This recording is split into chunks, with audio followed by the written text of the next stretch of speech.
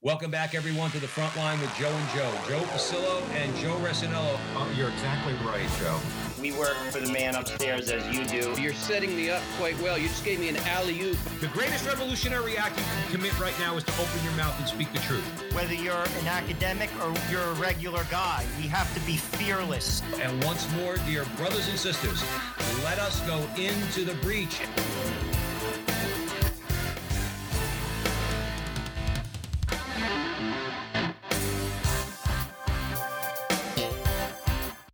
Hello again, everyone, and welcome to the front line with Joe and Joe. Joe Pasillo, as always, joined by Joe Resinello. And once more, dear brothers and sisters, let us go into the breach on the Veritas Catholic Network, 1350 on your AM dial, serving the New York metropolitan area. Please remember to download the Veritas Catholic Network mobile app so that you can have access to all of our station's content. And please be sure to follow Joe and I on social media. We're not just on Facebook and YouTube. In fact, we prefer it if you followed us on Rumble, on Gab, and others. However, we are on Facebook and YouTube. Like, subscribe, share, hit the little bell, do all that fun stuff. And today, we are very pleased and honored to be joined by Lieutenant Frank Moore. And for those of you who don't know Frank, we're going to be discussing his recent book, America the Exceptional. Right? We hear about American exceptionalism all the time. Well, Frank's got a particular take on that. But very quickly, to introduce Frank to all of you good people out there at the Veritas Catholic Network, he's a retired firefighter from the New York City Fire Department. Born and raised in the Bronx, Moore earned a bachelor's degree in business administration from Manhattan College. After working in banking for nearly 6 years in Midtown Manhattan, he left the business world to become a firefighter, and he's never looked back. Eventually promoted to lieutenant, he was assigned to Division 6, covering the South Bronx and Harlem. He has written and spoken of his experiences on 9/11 and his passion for God and country since retiring from the New York City Fire Department. He's done graduate level work in religious studies at St. Joseph Seminary in Yonkers and is a fellow of the Acton Institute in Grand Rapids, Michigan. Lieutenant Frank Moore, welcome to the front line with Joe and Joe. Thank you very much. You make it very easy because you're both named Joe, so I know I'm going to get both of your attention when I speak. Exactly. I love it. There's no confusion there. That's right. Frank, would you lead us in a prayer to the Holy Spirit before we get into this? Absolutely. In the name of the Father, and the Son, and the Holy Spirit, amen. Come, O Holy Spirit, and fill the hearts of your faithful, and enkindle in them the fire of your love. Send forth your Spirit, and they shall be created, and you shall renew the face of the earth. Amen. Amen. In the name of the Father, and the Son, and the Holy Spirit. Amen. You know, Frank, just like after Joe was reading your bio, I mean, you're so much like us. I went to a Catholic college, and then I worked in banking, still do. You were smart enough to leave, so I think we're on a good start. I also was 6 blocks away from the Trade Center when they fell. So when I read your bio, I could definitely, think of many common experiences we both probably had. But let's get right into this book. I mean, you talk about American exceptionalism. In your view, what is it? All right. Getting right to the heart of it. Well, to preface it, because to me, this is a spiritual discussion. And when I went down to Ground Zero, or really before that, I was working in Division 6, and I'm watching on television the second plane crash. And I'm sure you guys have a memory of that day, but we had CNN on in the chief's office, and from that blast, it was like a three-dimensional image, and the CNN commentator actually cursed on the air when he was looking at it. He was so taken aback, but the image was the image of Satan's face. So, the first thing that's coming in your mind is like, I'm seeing things, until I had this outside reaction from CNN. I think the image has actually been taken down since then, which is interesting all by itself, right? Mm-hmm. Nothing is taken down, but this is taken down. And I wrote an article about that actually got published in the National Catholic Register called The 9/11 Infection. Because at the end of it, you see that the Ground Zero cross is what was left standing. The smoke clears, everything else clears, but you still have that, right? So to me, it was a very spiritual message that was going on. So when you're talking about American exceptionalism, I'm relating it and where we're headed to this event. That's really the reason I began writing. American exceptionalism, it doesn't really matter. If you're walking around on the planet, you have an image of America that we all kind of share, an image of power, of wealth, influence, whatever you want to call it. And maybe you look at some of those things as waning. But those images are not American exceptionalism. Those images are maybe the fruit of exceptionalism or the results of an exceptional society. But if it was exceptionalism itself, then you would go back to the founders and say, well, they weren't really that exceptional because they weren't that wealthy. They weren't powerful. They had this uphill climb against Great Britain.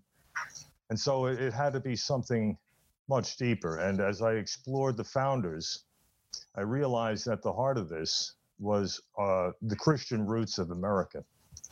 And to me, that wasn't even enough. I had to explore a little bit more because we're listening to people. They're ripping down statues. They're doing things to this, to our history that is obliterating the reality that happened then. And that's a spiritual reality. And as I looked, you're looking at the inaugural address of George Washington, for instance, you start to find these people actually felt that something very spiritual was happening. Yeah. Now I can get into that a little bit more if you'd like. Actually, we interviewed a gentleman, and I would recommend the book for you, Liberty's Lions, Dan Leroy, and he talked about how Catholics were basically very influential in the founding of this nation. I mean, I'm not a historian, but I did read the book, and it's enlightening. But I would agree with you. Washington, while he uses the word providence in place of God often, was deeply influenced by God and felt like providence had led this nation on. And to deny that is basically to deny what America was when it was founded. There's no question. And that obviously is the wrong path to be on. And that's why Lieutenant Frank Moore is on the front line with Joe and Joe on the Veritas Catholic Network, because I think you're absolutely correct, Frank, in your diagnosis is that if we want to be exceptional, the power, the prosperity, that's the fruit of something else. Okay. And the wrong path, just use the example in the story you told. The image, and I remember that image too, in the explosion of, and it literally looks like what would you might think be Satan's face, okay? But you mentioned the cross. You want to hear the problem with America right now? That the atheists in the ACLU don't want that cross in the 9/11 museum. That's right. Now, when they think, okay, in their hubris and their arrogance, that America can actually survive and thrive without God. And that's why you're here on the show, because we're going to talk about it more. Bottom line is, if you think that this is thriving and prospering, our country's a mess right now. It's an absolute mess. Let me ask you this, getting back to the book for a second.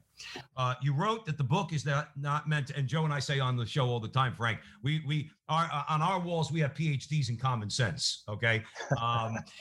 You wrote that the book is not meant to be an intellectual exercise suitable only for a small audience of academics. It is a sincere expose for all Americans. So you discuss why Americans must change course, not simply to ensure prosperity for the next generation, but most importantly, to preserve freedom. Frank, in light of that, what would you say? How are we on the wrong course in your view? Well, the first thing that I wanted to go back to our original point is that the founders themselves believed that there were supernatural things happening. And I remember the editor, when I wrote the book, he emailed me back and he said supernatural, and he put a bunch of question marks, can you give me an example? But the best example really is the analogies that they made. And one of them was, I put in there a whole chapter about the Great Seal of the United States. And for people that are familiar, a lot of people, they've made connections with Freemasons and all these other things, but it actually predates that. And the most significant thing is that on July the 4th, 1776, everybody knows the day, right? The Declaration of Independence is the very same day that they created the committee for the Great Seal of the United States. And they labored over this thing for 6 years. And the first thing that struck me as I was researching this is that why are they so interested in hitting a great seal when they're losing battle after battle in this revolution? You'd think you'd be spending a little more time doing other things. It was a spiritual message. And I think it was really more of a spiritual message back to God that we recognize that you're in this fight with us. And the reason I say that is that one of the proposals, first of all, they put Benjamin Franklin, Thomas Jefferson, and John Adams on this. They didn't just go out into the street and say, listen, we're a little busy. Can you guys come up with a seal? They got their best minds. And Benjamin Franklin did a scene from Exodus where Moses is standing on the beachhead of the Red Sea, commanding as God had ordered him. He has rays of heaven shining on his head. He's commanding the sea to fall and collapse back on Pharaoh's armies. And that was the image. So that's a very spiritual statement there, because the Israelites, the Americans are fighting this battle, right? But the Israelites didn't fight any battle. The Israelites stood there and allowed God to fight the battle. So where is he coming up with this imagery from, and what is he trying to say? I think to me, and I can't get in Benjamin Franklin's head, but it's pretty obvious that he is likening America and the struggle they're in to the Exodus. All right. So, and I would think that that's almost perfect, because when we look at the spiritual struggle that America's in right now, there is no equal to this struggle, because there's no war. People aren't throwing bullets at each other. But what's happening in America is so demonstrable. It is, to me, the equivalent of the Exodus. And I think that the two things, that's the last time that we've seen this kind of a spiritual battle going on. There's no equivalent. The Exodus and today are, I think, they're connected. And so that's, so I forgot your original question, Joe. Oh no, but you're hitting the right point. I mean, we are being on the wrong path has brought us to this point. In other words, it brought us to the point that you're illustrating. And absolutely, we see all the time. There are political solutions to political problems, okay? And there are the things, but ultimately, our problems in America are deeply, deeply spiritual. That is what's going on. It's a spiritual battle where people think, they think that they're free, and what they actually are is they're no more free than the Israelites in Egypt. Yeah. Okay, and perhaps we need a new Exodus. But you're at the front line with Joe Pasillo and Joe Rossinello on the Veritas Catholic Network. Frank, you talk in the book, and I like this. You say, one thing is certain, an exorbitant amount of energy is spent categorizing Americans, whether by race, religion, gender, sexual orientation, or class, with the negative effect of pitting us against ourselves. If all men are created equal, we talked about the founders, these are words that are in our original documents, then what purpose do these categories serve? And ultimately, they're dividing us. Let's talk a little bit about that, because I think that's at the root of what we're seeing currently. Clearly, we're all, everybody's different. But I think the common ground, say 50 years ago, 80 years ago, was God. If you were a Democrat or you were a Republican, you had a common belief in God, not everybody, not perfectly, and we just had disagreements. Now it seems that there's just an absence of God, and there's chaos and there's division. Let's talk about it. Yeah, that's an interesting one. I'll give you a little story. We had a family party. Now, my father's side of the family is Irish. My grandparents were born in Ireland. And so I remember I was sitting there as a little boy. They're having a house party, got my aunts and uncles around, and they're all trying to name the 36 counties. I think it's 36 counties of Ireland. And they're going off to Leitrim and Dublin and Cork, exactly. They're getting stumped, and they're like getting up to 20. I got 21, and somebody throw out another one. And my grandmother, who was born in Ireland, you think she's going to come out and throw in the last 10 counties or something, right? She does nothing like that. She looks absolutely ticked, and she comes into the room and she goes, "Yeah, well, you got the state," she goes, "you got the counties, but why don't you try to name the 50 states? He goes, "This country fed and found us." And then she turns around and walks out of the room, and we're like, who is that? What was that about? Nice. But that's where they were coming from. I think if you go back 50 years, I think you didn't have the hyphenated American like you have today. I think that they were proud if you were an Irish American, an Italian American, whatever, African American, whatever we're throwing out there, you were proud to say, I'm an American. That's what the difference is. Now you're going around, they're doing polls, and people are saying, are you proud to be an American? They're saying, no, I'm not really. I'm kind of embarrassed. And I'm like, really? Yeah. You know, it's a much different thing. You know, I mean, I'm going to be 62. I'm thinking about when I was growing up, and I can't even imagine a situation where anybody would say something like that when I was a kid, when I was in school. You know, so, I mean, that right there should cause you to think about what is the misinformation that's going on there. We've completely, I think, confused exactly what it is that we should be calling the enemy. And we're now looking at ourselves. And that's one of the reasons I wrote the book, is because I saw that happening right after 9/11. People were asking questions, and they were saying, you know, why would people be so angry with us? What have we done wrong? And I was like, that's not what justice is about. Justice is about identifying a problem, right? And here this is, you know, what happened on 9/11 is not justifiable in any sense. And so, you know, justice tells you to go in a different direction. You start self-analyzing for a heinous crime. So let's talk about, though, the idea, though, like, where you can have disagreements. Obviously, people are different. I mean, what's the statement? E pluribus unum. Yep. You know, unity in many. I mean, we're a country of immigrants. Some cultures are extremely different that have come here, and that's a good thing. I mean, we all grew up in New York, around the New York area. We grew up with all types of guys. I mean, that's a good thing. I grew up with Cuban guys. I'd eat food, Portuguese guys. My wife is Haitian American. I mean, that's what America's about. That's right. It's differences, and we love everybody, but we're different.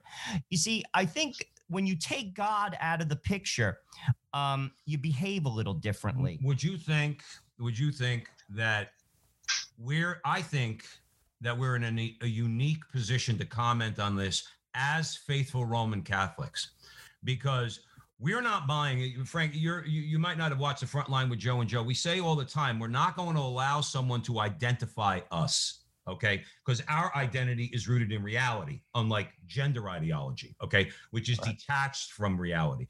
Our reality is a very simple one, our self-identification. And I love your comments on this, is that what I am is I am a Roman Catholic American of Italian descent, Roman Catholic American male of Italian descent. That's rooted in reality. But the first is our worldview, our belief. We're Roman Catholic, and we are uniquely qualified to comment on this, okay, more than anybody, because we have the force of the church and 2,000 years of teaching. We don't divide people on race, okay? Right. I'm not saying Catholics are sinless, but I don't look, as Joe said, his wife and my wife are sisters, okay? I don't look at my wife. I noticed she was black when I met her, okay? But the reason why I married her is because she's a Roman Catholic woman, a good woman, all right? Talk about that a little bit, how we, particularly as Catholics, cannot allow the dividers, and there's plenty of them out there, to divide us along these racial and other lines, that we should emphasize the Catholic teaching on the dignity, the equality of the dignity of all people. And that's how we should act in our relationship to other people. I'd love your comments on that, Frank. Isn't it kind of interesting that you know, we're kind of detaching ourselves from one really important reality, that we worship one God, and that God has revealed himself in history. All right. So that we start to look at, you'll open a catechism and you look at a bunch of pages and you just say, well, this is a better way to live than that, you know, and we've kind of relegated ourselves into this role as a competing ideology, right? The freedom of religion means that, you know, we don't have the answer, but the answer, we didn't write the answers. The answers were written from above.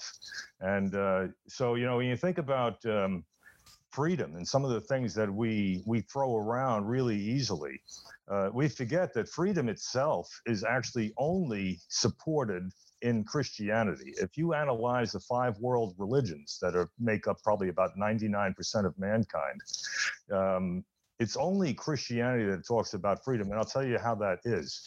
You can go back into the book of Genesis, right? And you have a statement at the moment of creation and creation of mankind, where God says, now we've created man in our own image and likeness.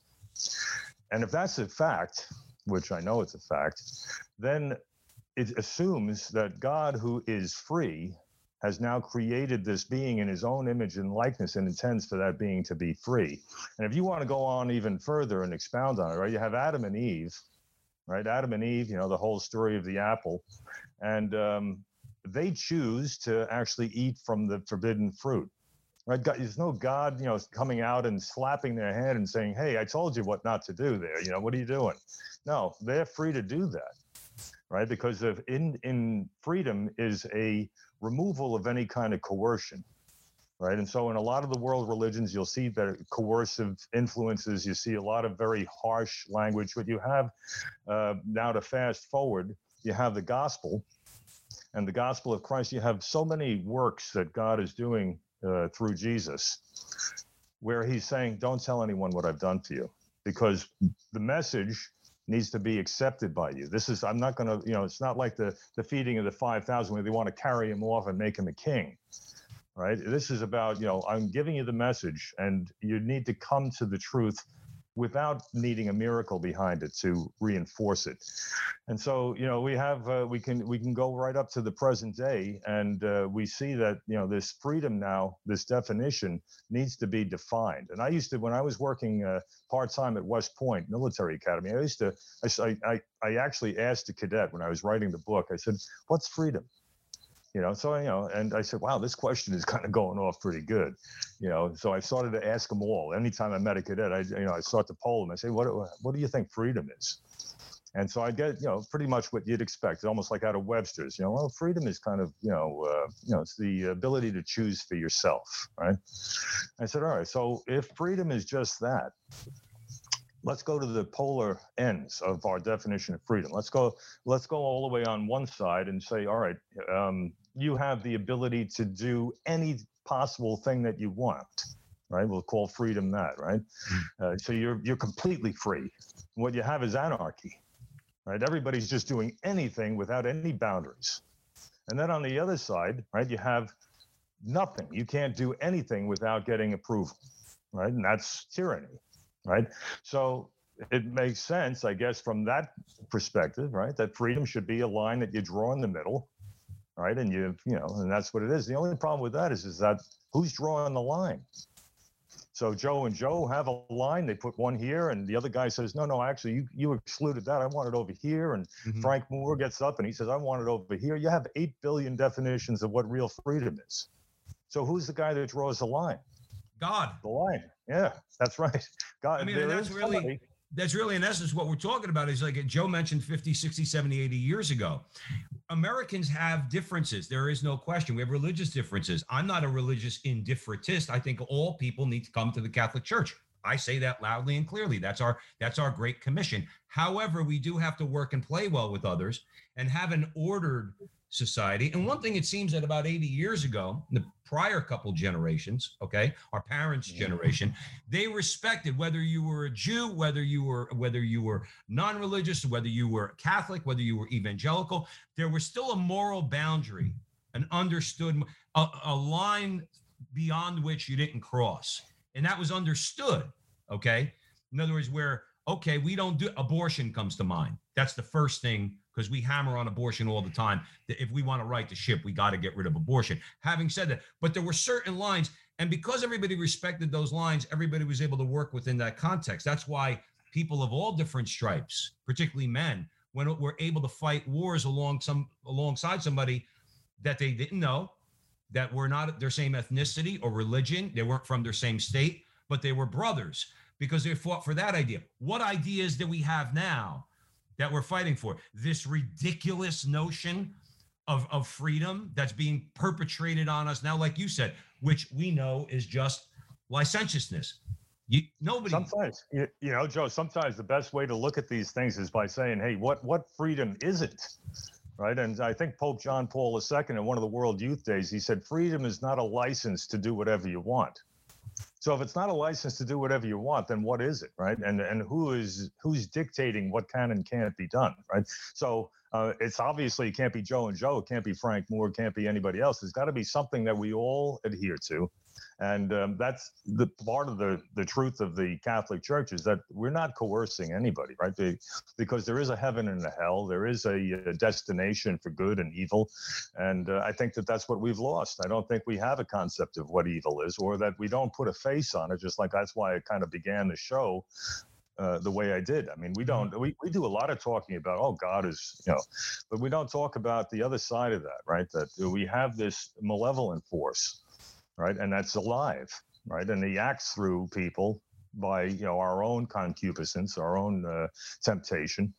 And I think without that concept, it becomes almost, we become like a dupe. Yeah.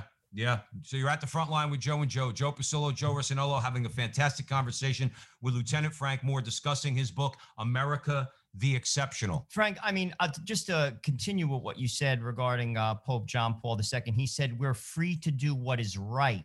And I just want to comment on what you were saying about the lines. I think what's missing here is the line is established by God. And I can speak for myself. I don't do certain things because of that. But if you take that away, that's where the problem is. And to play devil's advocate, people could be listening to this conversation on the radio and they could say, oh no, you're imposing your ideas on me. Well, no, I'm not. But at the same time, what they can't recognize is there are boundaries to society, that society does not work without them. It's been tried and it has failed. Miserably failed. So, I mean, that is, I think, the deal. Like, it's the idea of authority. I recognize that authority, just like I have children. They recognize my authority. You work for the fire department. You recognize the authority of the chief. There is authority. And I think the missing piece here is there are groups of individuals, because of the absence of God, that they don't recognize authority. Could you talk a little bit about that? We have a couple minutes before the break. Okay, sure. We'll try to tie this all down to one misrepresentation that's going strong and hard today, is this denial that we're a Christian nation. And I got challenged about that. I was talking to a professor, and he said, "How can you say we're a Christian nation when we have freedom of religion?" And I told him, I said, up until 1898, and there may be even another one that I missed. I mean, I'm just researching. Supreme Court justices actually, in their opinions, decided cases saying, obviously, we are a Christian nation. I think the last one that I was reading was in 1898. It was Justice, I think his name was Joseph Breyer. But at any rate, that's 130 years after, or 120 years after our founding. I mean, this is a common thread. You look at Abraham Lincoln calling for national days of prayer, fasting, and humiliation. Now, how do I mean, that's far different from the way our American presidents are operating these last couple of decades. He would be impeached nowadays. That's right. So I mean, that's the challenge, is to defend the fact that we're a Christian nation. And the truest defense, right? I mean, as they tear down Thomas Jefferson's statue and whatever else they'll tear down everything, because that's really Satan working and tearing down this country that was given a divine mission to defend individual liberty. There's a moment in time when the world changed, and that was during this American Revolution. So, as we go to this break, that's one of the things that I would think about. How do you defend the fact that we're a Christian nation?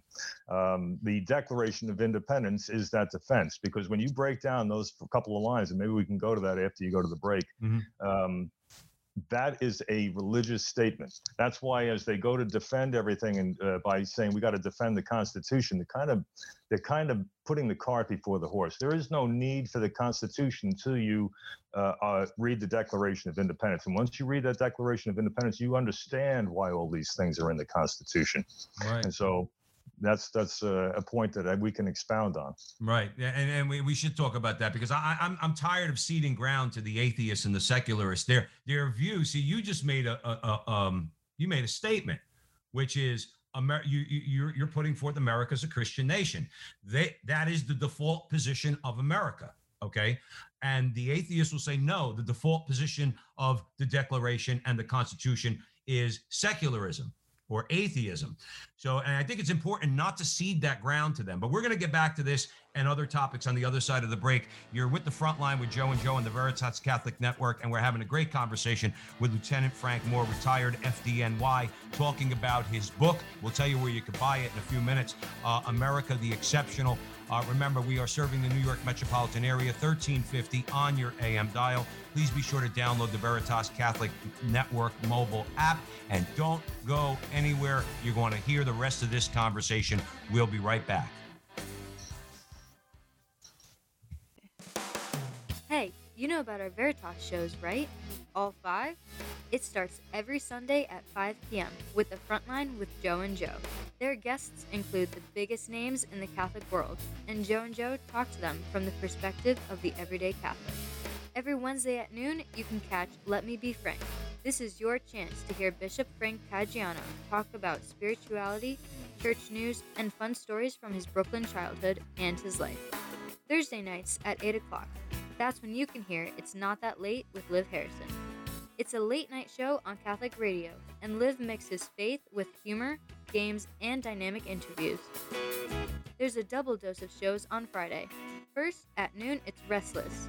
It's 4 millennials talking about, well, life as millennials in today's crazy world. Yes, it's possible to be young and Catholic. Then, at 12:30 on Fridays, you can hear the Focus on Veritas, where Peter Sonsky puts the focus on good works and the good people doing those works. Those are the 5 Veritas shows, and there's more on the way. Stay up to date at veritascatholic.com or on the mobile app. Welcome back, everyone, to the Front Line with Joe and Joe. Joe Pasillo, Joe Resinello, and we are pleased and honored to be joined by Frank Moore, retired Fire Department of New York City, author of the book America the Exceptional. And that is something that we need to get back to in this country, and that's what we're discussing. And with that, I'm going to hand it back over to Joe Resinello. Frank, on the other side of the break, you were talking about how this nation is a Judeo-Christian nation. I want to throw this out to our listeners out there. If you go to the 50 states, every preamble in the first sentence mentions God. It's undeniable that God's had a play in the ideas of Americanism from its roots. Talk about this idea of when we depart from Christianity as a people, things fall apart. I've learned this personally in my life, that my way is not the right way, and I need God as the cornerstone of my life.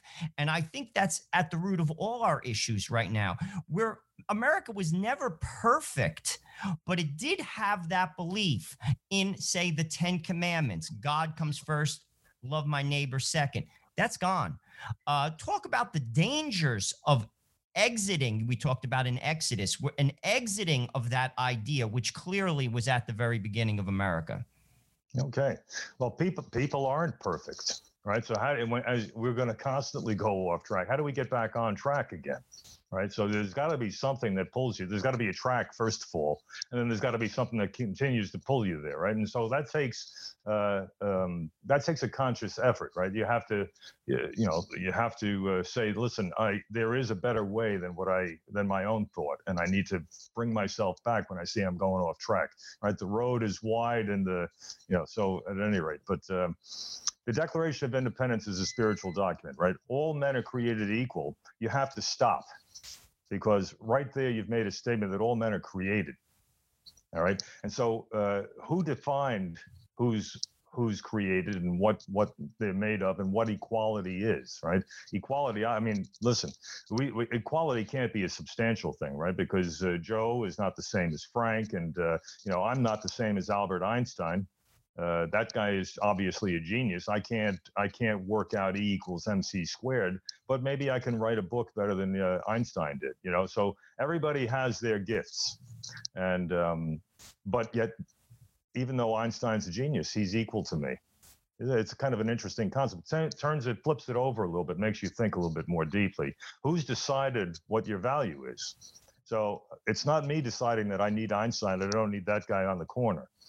It's God that's decided that all people, sometimes you look at the weakest in society and they draw out the best in other people, and that might be their complete role that's given to them by God. When you look at somebody that's a quadriplegic, or you look at somebody with Down syndrome, that could be their value. I had a friend of mine when I was growing up in the Bronx.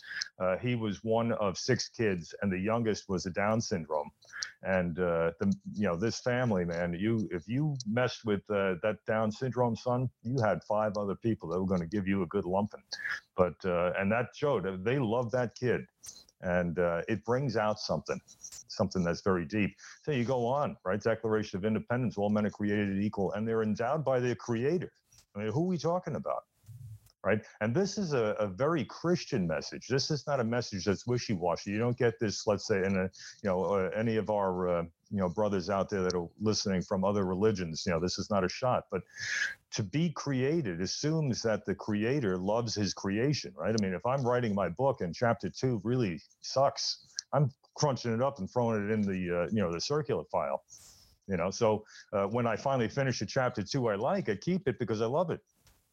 So when if you look at creation, the fact that the world is still here, people are still here, this is what God intended. He loves his creation, and that's a message that's personal. It's a person who's the creator, who loves the people that he created. And so, I mean, you can't get any deeper than that, but it should give food for thought when we start to sit back, because the avenue that America took initially, when you read the Founding Fathers, politics and religion, they were kind of like joined. In other words, that one discussion didn't happen in absence of the other discussion. The political decisions didn't happen in absence of some of the moral things that we were taught. Today, it's completely different. They've taken separation of church and state, and they've said, that's got to travel in that direction, and you keep that to yourself, and you travel that one in that direction, and hopefully everything works out okay. That's not where we started. I'm glad you're mentioning that, Frank, and I'm going to hand it over to Joe. We need to also get around. We need to confront. We have to stop defending. We have to go on offense. And one of the ways we go on offense, I would mention quickly in light of this comment you just made. Number one is we have to do something about the education system, and we have to beat back those who are not really teaching our kids. Because I did learn about the Constitution and the Declaration in grammar school, in public grammar school, and so did Joe, and so did you. We need to get back to that. Well, I forgot my larger point, but I did want to say this to you. Well, actually, you know what? Let me hand it over to Joe, because we unfortunately, Frank, when you're dealing with the radio, you have time constraints, and you're at the front line with Joe and Joe on the Veritas Catholic Network. We're talking to Lieutenant Frank Moore about his fascinating book, America the Exceptional. So we want to try to get to as many topics as we can. I want to touch on your idea of all men are created equal, Frank, because as you were saying this, it jumped in my mind. I mean, we're talking about American exceptionalism, and that idea is exceptional. Why is it exceptional? Because nowhere in the world, even to this day, does that hold true. Do we do it perfectly? No. You talked about earlier, your parents came from Ireland. I'm sure they didn't come with a silver spoon in their mouth, because my parents from Italy didn't come with a silver spoon in their mouth either. My grandfather came here at 16 and worked at a factory in Newark. Your parents grew up in the Bronx. Only in America does that take place. In other countries, there's castes, there's royalty, there's all types of strata that's established. You are labeled, you are not equal. It's clear to you to this very day. That is unique. That is an amazing statement when it was stated. And I want to talk about that because I think that's what makes America great to this day, and it's forgotten. Yeah. Or maybe it could be our own demise, right? Depending on how you look at it, right? Because if we've abandoned that pretty much goes hand in hand with the fact that we have abandoned God, who gave us the purpose, right? This country is not an accident, right? I think I have a quote from John Jay in the book about just talking about no other people had ever had the ability to, create for themselves their own government. And it's really a fact, right? How do governments even arise? They arise through power. And, you've had some incredible civilizations. I had a high school teacher kind of challenged me one time. He said, so you're trying to tell me that there's never been an exceptional nation except for America? I said, no, you weren't paying attention. I said that the exceptionalism is not rooted in our greatness. It's not rooted in the power, the wealth, and all those things. There's certainly been powerful, wealthy nations throughout history, but nobody has taken on that purpose, the purpose of defending your individual liberty. So anywhere that you look throughout America and you see that we're not defending individual liberty, then you can say that we've dropped the ball. All right. And we can see it now in current events, right? We're looking at, this whole COVID-19. This last year has been, I could never have imagined anything like this happening. And so the only way it could happen is that there are, number one, there's forces that want it to happen just the way it's playing out. And number two, there's a acquiescing society that's saying, yeah, whatever you want to do is fine. Can you imagine a prior generation, Frank, taking that stance? I'm glad you mentioned fear. It was something we were going to get to a little bit later, but while we're on it now, all right. I have never in my life, okay, I'm pretty good with history. I'm pretty good with American history and world history, okay. I've never seen an America, either read about it before I was born or seen it in the time I've been on this earth, where Americans are this fearful. Now, I'm not talking about brazen. I'm not talking about being brazen. We take precautions when anything happens, whether it's COVID or the flu, okay? We take all the precautions to mitigate risks of actually getting up and going out and going to work, because there's risks all over the place. I have never been so ashamed of America, and I say that with a heavy heart, because of the fear that we're allowing everybody to sell us. We're supposed to I'm supposed to fear sitting next to my brother-in-law here while we're talking to you at the front line with Joe and Joe. This idea of fear. And I think God, what we're talking about dismissing God, when you don't have God, not only are all things permissible, as Dostoevsky said, okay, but when you don't have God, that's fear, because you fear death so much because you don't have God. I don't want to die, but I don't fear death. I don't. I'm not brazen, but I don't fear death, because my world, I'm rooted in Christianity and Jesus Christ. Okay. Talk about that a little bit, because this fear that's gripped us is not American. We're not supposed to walk into a store and somebody's yelling at you because you're not doing what they tell you to do out of some sense of fear that they have. I love your comments on that, Frank.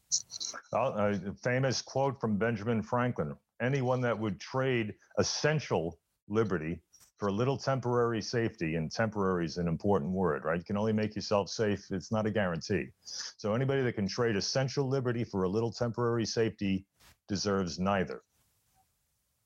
All right. So that's where we came from. Those are the kind of minds that were out there, right? And I think that they had some things to be afraid of, legitimately, right? So whether you want to talk about disease and what they had to confront disease-wise, I mean, people, infant births, infant mortality, it was a hard time to be living, and they didn't operate with fear. And so I think I read somewhere that the word do not, or the words do not be afraid or be not afraid appear in the Bible 365 times. So it's obviously a revelation in our faith that we shouldn't be walking around in fear. And listen, we're not leading the way today. When you look at the way the churches reacted to the COVID crisis, it's really no different than anything going on outside. You're right. And, you have to say to yourself, all right, maybe we have to do a little bit of a step back and and analyze ourselves, because are we really demonstrating our faith in Christ? I don't think so, but and I think that when we're looking at the actions of the church, we see a lot of division there, which brings up another point, which is really good. I talked about before how Christianity, we've relegated ourselves to like a competing ideology with this. We have an abuse of the Bill of Rights right now. We've made ourselves a competing ideology. We have to prove why Christianity works better than something else.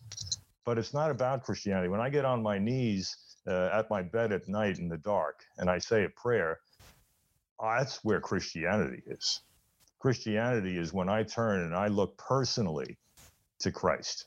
And so that's what's gone, right? So we don't really look at him anymore, right? Because we've forgotten that God is a person. So that whole personal relationship is what Christianity is. And I think at a certain time when you reflect on miracles, you reflect on God interfering with the destiny of man, which is, I think, what the founders were saying over and over and over again. Do not boast of an arm of flesh, because this victory was not given to us by our own power. These guys they're saying this. What does it mean? Does it mean they're just being fluffy and floating out ideas just so it sounds good? I don't think so. I don't think that that's all we seem to have nowadays. It's all we seem to have nowadays is just a lot of fluffy ideas getting floated around. As soon as you challenge those ideas, even on that level, just to say, well, I'm challenging your idea, then you're called all sorts of names. Well, let's talk a little bit more about fear. You talked about 9/11, the firemen that went up those stairs, sacrificing themselves. Fear was put aside. They felt it, but they went. Mm-hmm. Talk about a parent who has children open to life. There's fear. You fear for your children. You talked about your family that came from Ireland. They didn't have much. My family didn't have much, but you went forth and you trusted. You take that God factor out. Those things don't take place. People don't just sacrifice themselves. It goes against our nature. Fear is real, but God conquers death and fear. That's what's out of the picture. That's why we're fearful. What are your thoughts? Well, you just hit the nail. I don't know that I can do it better than that, but the whole image, I remember after 9/11, part of the article I wrote was called Vengeance versus God, the 9/11 Infection. And, that whole, I was walking around really, got maybe fear, anger. I had all kinds of emotions going through my head. And I saw firemen there that were really grounded guys. They had been in some hard things, and I saw them falling apart, not falling apart where they're in tears, but falling apart where they were getting aggressive. You couldn't really count on them to be the same guy that you knew before. They're having all kinds of emotional problems. And the cross is what actually straightened me out. I was walking, I had to go to like 2-3 funerals every single day for months. And, you try to do the right thing. And after a while, it burns you out. And I'm sitting there, in my ticked off state. And then I look up at the cross. And the reason why I'm in my own church, and I'm saying, he did it first. Why did he do this? Why did he die for me? And I slowly recovered, but I don't know how I would have done that without faith. There's a lot of moments, and I'm sure you guys, it really does. It's not just isolated to 9/11. There's moments, that you confront life, and then you kind of like turn around and you say, all right, well, I got Christ, And so I don't know what you do without this belief in God, right? I don't know how you get in World War II, a guy dives on a grenade and saves his platoon. I don't know how you make that choice if you just think this is all there is. Let's dovetail from there. I'm glad you brought that up. Let's talk about a common theme at the front line with Joe and Joe is sacrifice. That's a naughty word nowadays. Okay. But I want to quote your book. All right. America the Exceptional. For those of you just joining us, you are at the front line with Joe and Joe, and we're having a great conversation with Lieutenant Frank Moore about his book, America the Exceptional. And we will tell you where you could buy it. Frank, you write, quote, if we could admit that self-sacrifice is best modeled after Jesus Christ himself, we will be well on our way to recovering the exceptionalism of those who built this country. Frank, I don't know if you realize it or not. That's a radical statement. You tell somebody that they can't have what they want right now when they want it. I don't care if it's sex, drugs, rock and roll. And I'm not exaggerating with the drugs, because you have states promoting it and people that go into business to now peddle drugs, which used to put drug dealers in jail for. Sacrifice is a naughty word. Talk about the essential sacrifice that we need to start making in this country and get back to that idea. You talked about throwing yourself on a grenade. Okay. I don't see any young people nowadays throwing themselves on grenades. Maybe I'm overgeneralizing, but I'd love for you to talk about sacrifice. Yeah. It's kind of an interesting thing, because as a New York City firefighter, I watched guys sacrifice, and I saw things go horribly wrong too. But somewhere in there's a word that, of duty, honor. Some of these things kind of travel in the same road as sacrifice, right? And so you know what your duty is, right? and you perform it. The New York City Fire Department to me was kind of like a little bit of a microcosm of what America and American exceptionalism is on the big stage, and so like those concepts weren't foreign to me. But when I started to look at where we're going, it became obvious to me that this concept of self-sacrifice is contrary to where we're headed in so many levels, right? You think about a consumer society, which is really self-absorbed, right? So go out and buy something for you, right? It's not looking outside, right? I remember I had a pastor who said, he goes, the definition of sin is human beings collapsing in on themselves.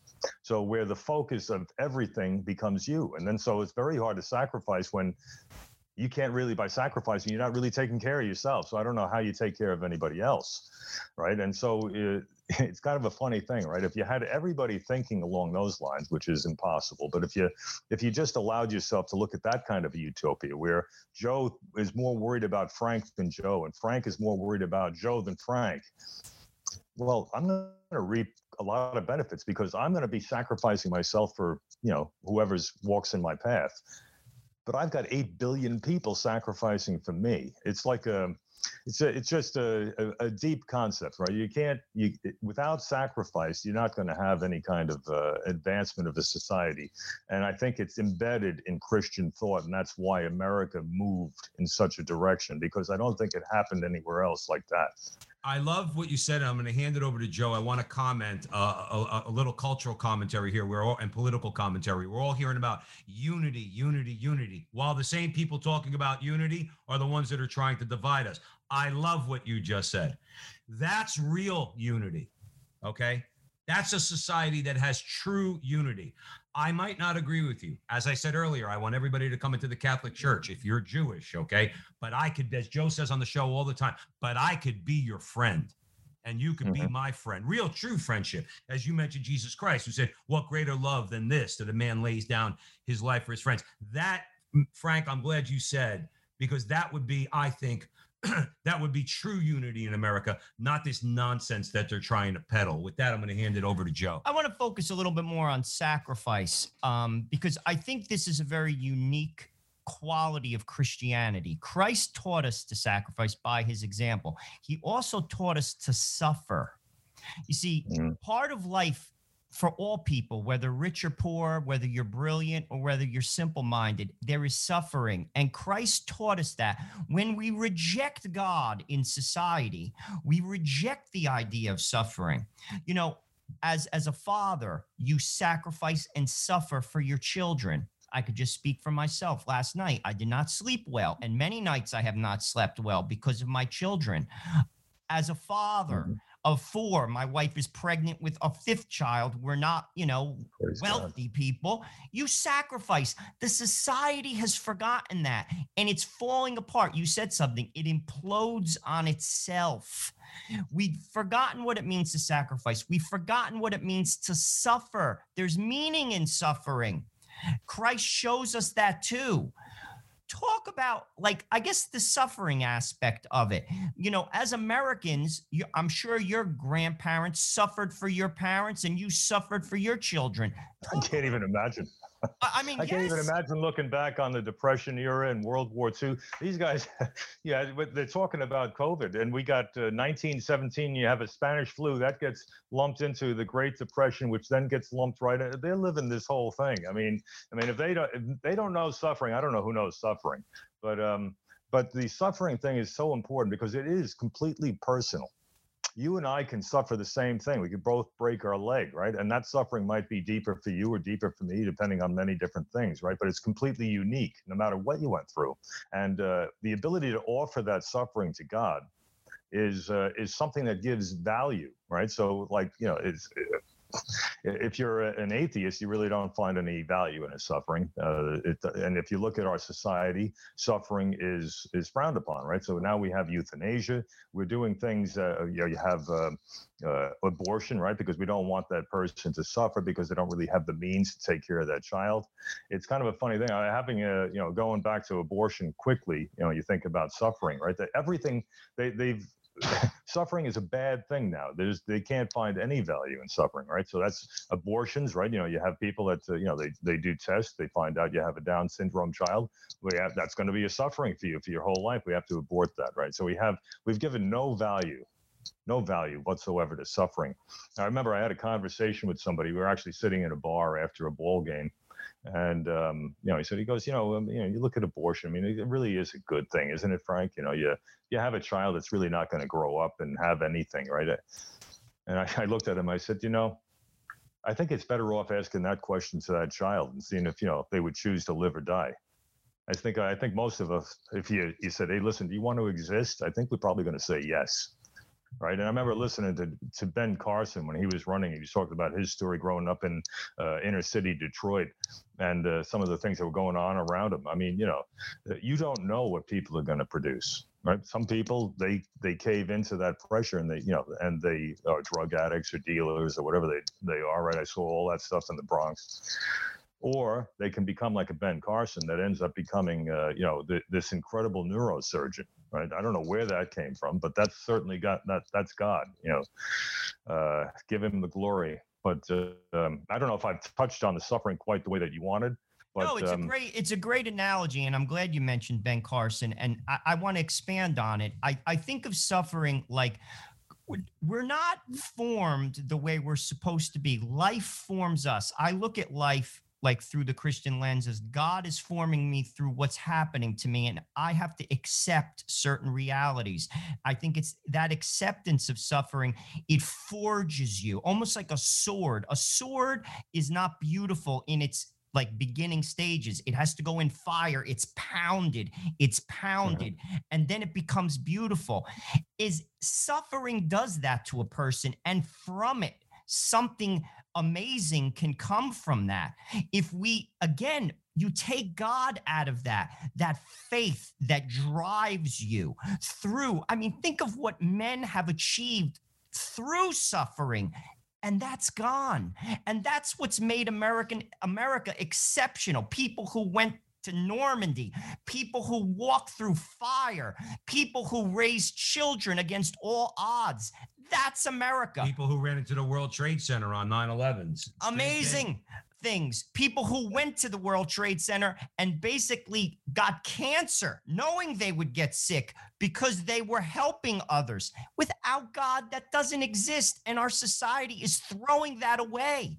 I mean, it's so sad, and it's been done in other societies. When God leaves, everything falls apart. Frank, I got one more question for you, and then we're going to wrap it up. We have about 3 minutes. I'm glad you brought up, you quoted C.S. Lewis in your book, America the Exceptional, but let me read it for our audience at the Veritas Catholic Network. If you are on the wrong road, progress means doing an about turn and walking back to the right road. And in that case, the man who turns back soonest is the most progressive man. We hear about progressivism. Brother, if you're on the wrong path, there's no exit. There's no place let me go in that direction. No. Stop. Turn around. Go back to where you started. Because you are just on the wrong road. Talk about that, Frank. We got about 2 minutes left. Okay, I'm glad you brought that up. It really brings the whole book. That is the crux of the book. If you believe, and I certainly do, and I know that you guys, just from talking to you, do, that we're on the wrong path, then if you're looking at an America that's in decline, or an America that's no longer making a difference, or for whatever, however you want to define it, then, and you agree that we were at one time exceptional, then it makes sense to turn around and take a look at that time when we were exceptional and see what the difference is. What are we doing different right now that is causing this problem? And maybe we can learn from our ancestors and actually return to that exceptionalism. And I think what we're doing right now, we're on a path, basically an antichrist path. Right, antichrist in so many ways, right? We don't like Christianity. We don't want to talk about any specific religion because we don't want to offend anyone. We hold on to the truth. So if we're not willing to, spell out the things that we know are obviously true, we're going to head down the wrong path, which is exactly what we're doing. It's an antichrist, or maybe When you look at Marxism, which is clearly where we're going. I mean, to see, you would never have, I mean, you think of McCarthy era, we would never have gone down this path in any other time in our history. But that whole concept, Marxism, communism, socialism, is a satanic belief system because it takes away your individuality. And it's even deeper. The problem with that, this communist mentality, is that it creates an argument for dictatorship.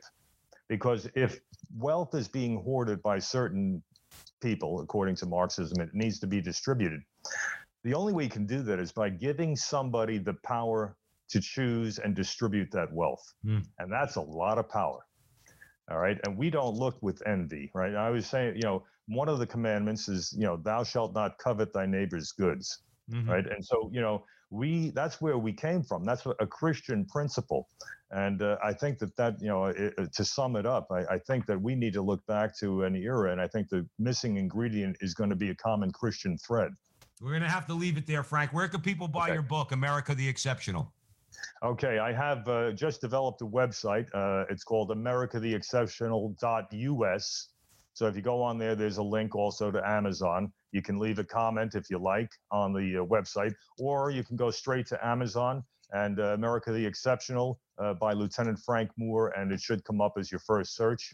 But that's where it's at. Awesome. And we want to thank you, Frank, for being on the show. And we want to thank all you listeners out there, brothers and sisters, for joining us here on the Veritas Catholic Network, bringing the truth of the Catholic faith to the New York metropolitan area, 1350 on your AM dial. For all Veritas content, please be sure to download the Veritas Catholic Network mobile app.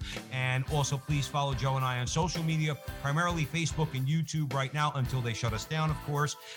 Hit the bell, like, subscribe, share, do all that fun stuff. And remember, until the next time, that our conversation is your conversation, and that conversation is going on everywhere. We'll talk to you soon.